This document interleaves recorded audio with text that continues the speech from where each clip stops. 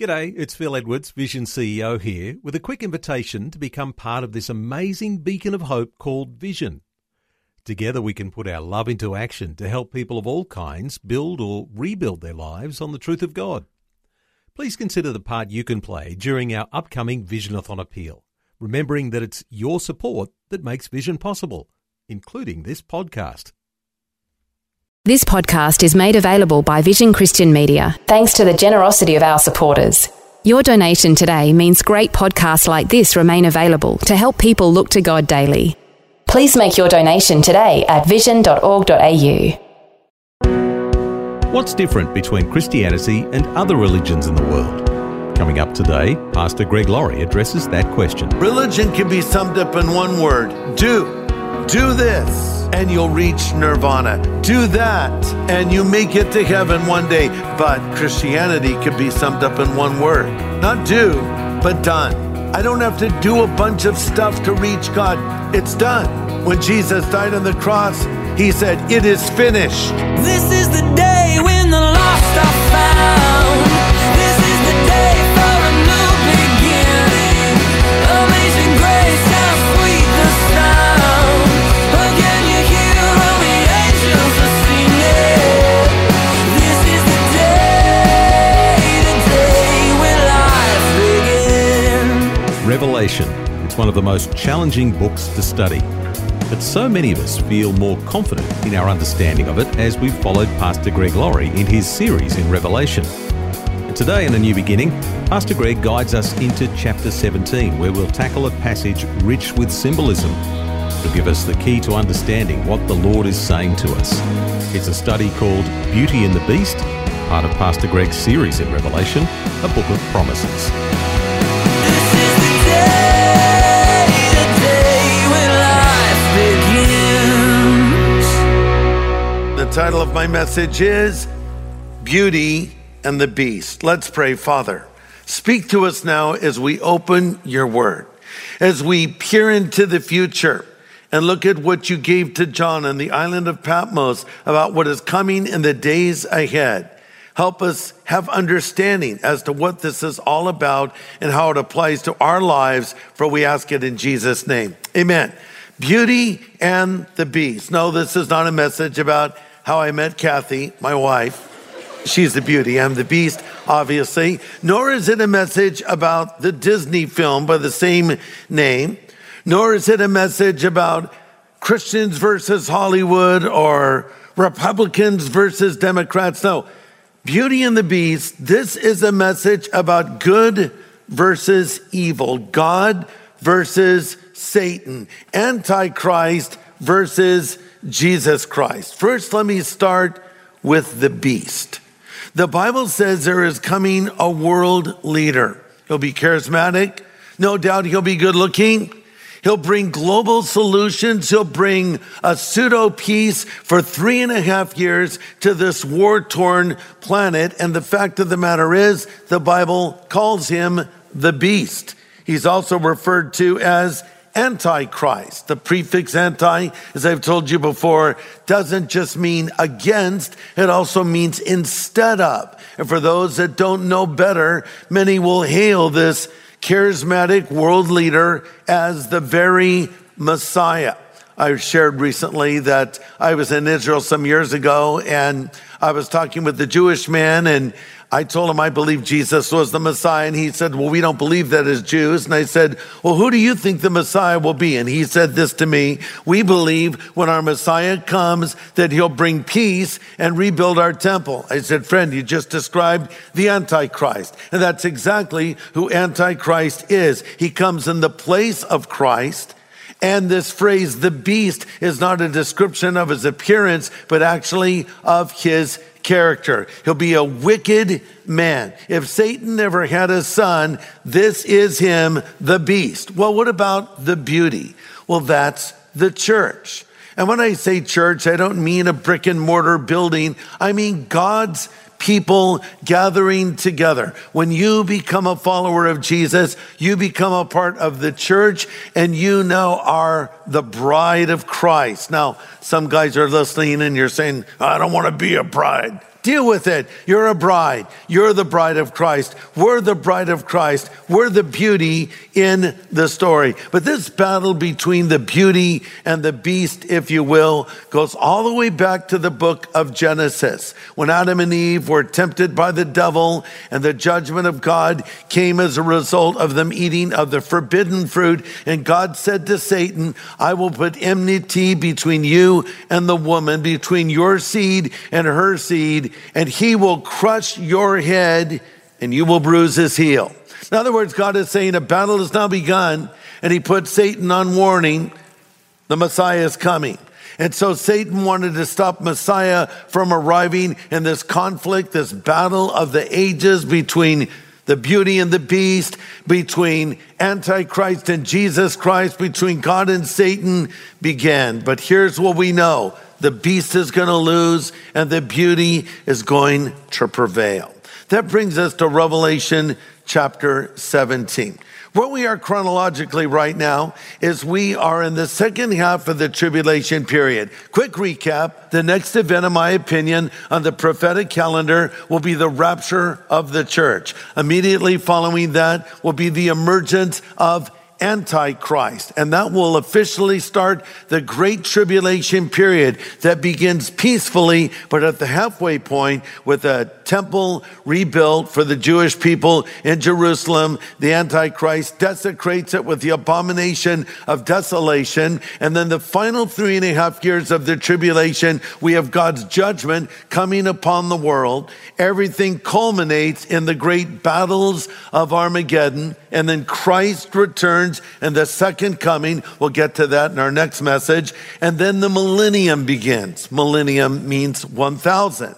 It will be the 1,000-year reign of Christ on earth, and then heaven and earth become one. That's what the Bible teaches. And speaking of the rapture, I believe we will be caught up to meet the Lord before the tribulation begins. Let me give you 3 quick reasons why I believe that. Number 1, the church is not on earth during the tribulation period, but it's in heaven. Now, as you recall, Revelation begins with the 7 messages of Jesus to the 7 churches. That's Revelation chapters 2-3. But then we get to chapter 4, which says, after these things. After what things? After the things of the church. So the church is mentioned multiple times in those first chapters of Revelation, 19 times. But then we don't see any mention of the church till Revelation chapter 19. So all that space in between Revelation is dealing with the other events that are going to happen. Why? Because we're caught up to meet the Lord in the air. Number 2, the rapture happens before the tribulation. The second coming happens at the end of the tribulation. So the second coming will have many signs preceding it. But the rapture, it can come at any moment. Remember, he comes as a thief in the night. The rapture is imminent. And by the way, the word imminent does not always mean soon. It just means inevitable. In other words, we don't know when the rapture will happen. Jesus says, no man knows the day or the hour. The rapture could happen in 30 years, 20 years, 10 years, 5 years, 5 minutes, today. It can happen at any moment. It's imminent. It's inevitable. It is going to happen. Number 3, God will not judge Christians with non-Christians. So as I pointed out, in the second half of the tribulation, God is pouring his wrath upon the world. 1 Thessalonians 1:9 says, you turn to God from idols to serve the living God, to wait for his Son from heaven, whom he raised from the dead, even Jesus, who rescues us from the wrath to come. Now, some might say, well, that's a reference to hell. No, it actually isn't. Contextually, as you look at it, he's talking about how his Son is coming from heaven. So God is not rescuing us from hell in the context of this verse. Of course, he does that. But he's rescuing us from the great tribulation period, reinforcing that idea. 1 Thessalonians 5:9, Paul writes, God did not appoint us to wrath, that's Christians, but to obtain salvation through our Lord Jesus Christ. Listen to this. Everyone on earth has an appointment. You have an appointment. I have an appointment. The Christian's appointment is to be caught up to be with Christ. The appointment of this world is to face the day of the Lord in a future judgment. You cannot keep both of these appointments. Who is your appointment with? Jesus also said to the last days church of Philadelphia in Revelation 3, because you have kept my command to persevere, I also will keep you from the hour of trial which shall come upon the whole world to test those that dwell on the earth. And then he says, behold, I'm coming quickly. Now that's clearly a reference to the tribulation period because it's a trial that will come upon the whole world. And then the Lord wraps that up with, behold, I come quickly. So the Lord is going to keep us from the tribulation period. We're going to sit this one out. Great to have you with us today as we get into some meaty studies with Pastor Greg Laurie from Harvest Ministries in Riverside, California. And today he begins a new topic in his Revelation series. It's called Beauty and the Beast, exploring Revelation chapter 17 and tackling a section rich with symbolism. Let's continue. So let's pick up where we last left off with the beast in our story. The Bible tells us that a powerful religious deception will sweep the earth in the last days, and it's described as Babylon. Babylon is pictured as a prostitute riding a beast, and she's dressed in red. So we'll call her the Scarlet Harlot. And it's also revealed as a mystery. We all love a good mystery, right? This is Mystery Babylon. Let's read Revelation 17, verse 3. So he carried me away in the spirit into the wilderness, and I saw a woman sitting on a scarlet beast, which is full of names of blasphemy, having 7 heads and 10 horns. The woman was arrayed in purple and scarlet and adorned with gold and precious stones and pearls, having in her hand a golden cup full of abominations and the filthiness of fornication. And on her forehead a name was written, Mystery Babylon the Great, the mother of harlots and of the abominations of the earth. And I saw the woman, verse 6 of chapter 17, drunk with the blood of saints and with the blood of the martyrs of Jesus. When I saw her, I marveled with great amazement. And the angel said to me, why did you marvel? I'll tell you the mystery of the woman and of the beast that carries her, which has 7 heads and 10 horns. We'll stop there. So you read a text like this and your reaction is probably, what? What does this all mean? But it's not as complex as you may think. Babylon is a picture of man's kingdom without God. Man's kingdom without God. Babylon is sort of a code word. It represents something else. For instance, when we say, well, over in Madison Avenue, they do thus and so. We don't mean the literal Madison Avenue, but we're referring to people who are involved in advertisement and promotion and things of that nature. Or when we say Hollywood, over in Hollywood, we don't mean the literal city of Hollywood. We mean the entertainment industry. When we say, over at Wall Street, we don't mean the actual Wall Street. We're talking about commerce and finance. So when we use the word Babylon in the Bible, it's a picture of pure evil. When Peter wrote to the believers living in Rome, he said, to the church in Babylon. Now, in fact, they weren't in Babylon, which was a city. They were in Rome, but because of the wickedness of the city, he said to the believers in Babylon. So Babylon is a point of reference for evil. Contextually, looking at the book of Revelation, Babylon refers to an entire worldwide political, economic, and religious kingdom under the control of Antichrist. But Babylon can be personal as well. It's basically a life that is consumed with pride, sensuality, idolatry. Effectively, anything that takes the place of God. A little history lesson. Babylon began on the plains of Shinar back in the book of Genesis, and we read about the world's first dictator. His name was Nimrod. And by the way, his name means we will revolt. So don't name your sons Nimrod. I know it's a Bible name, but it's not a good one. So Nimrod. was a wicked man.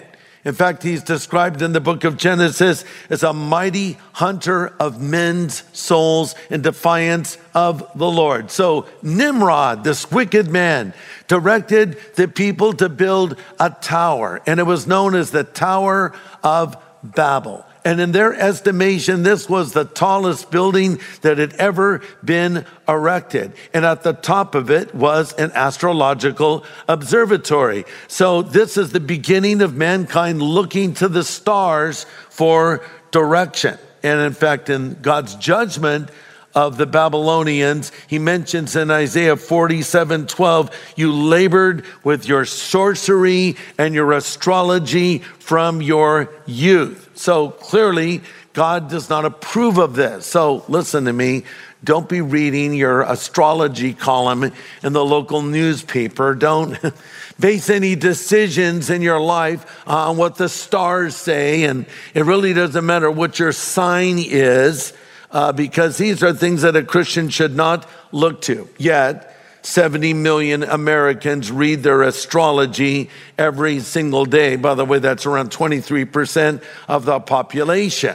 It's just amazing to me that a person would actually make a decision based on what some random person wrote that they probably just made up and actually say, this is how I'm getting direction for my life. Think of all the magazines and sites you see that have an astrology column. Imagine how it would be if there was a collection of scriptures to read each and every day. What a game changer that would be. But this all started with ancient Babylon. And by the way, if someone really is searching for truth, God will lead them to himself. We all love the Christmas story and those wise men. But don't forget that the wise men phrase comes from the root word magi, which is the word that we get magician from. So the magi were actually astronomers who looked to the stars for direction. They were very important, powerful individuals that would give advice to the king. And so what does the Lord do? He sends a star that leads them to the child Jesus. So here's the Tower of Babel, a classic example of man trying to reach God. That's religion in a nutshell. Religion is man's attempt to reach God. Christianity, in contrast, is God's attempt to reach man. Religion can be summed up in one word: do.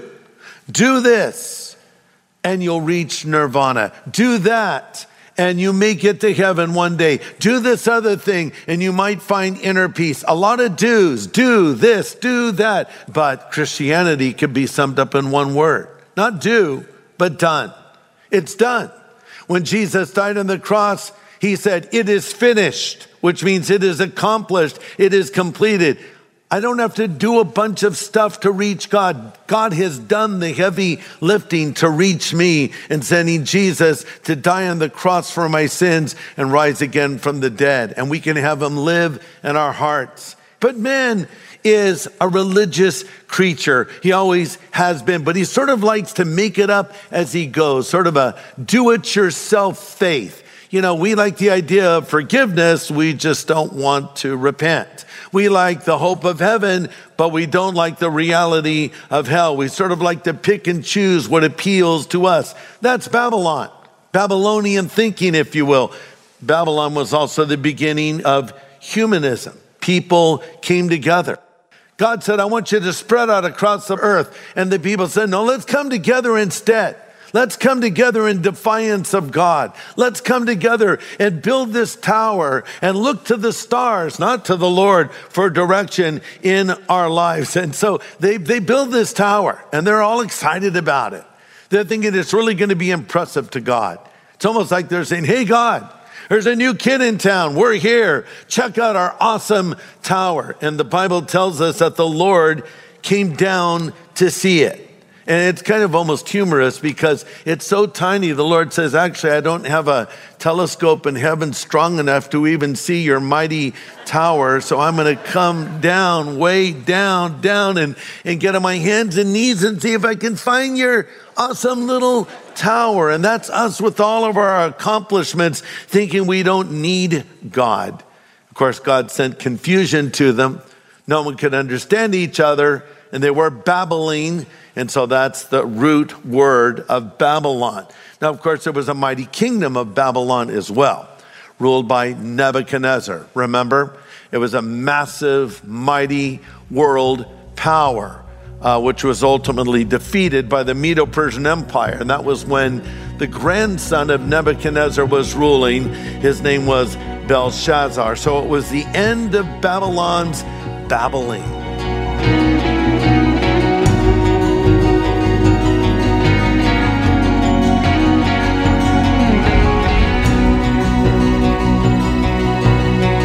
Great insights today from Pastor Greg Laurie on the mention of Babylon in chapter 17 in Revelation. Today's message, Beauty and the Beast, reveals how heavy the subject of Bible prophecy can be. It also shows how candid the book of Revelation is about the tribulation to come. Well, next time, some more insight from Revelation 17 and what we're to know from this scene involving the beast and the scarlet harlot. Join us then on A New Beginning.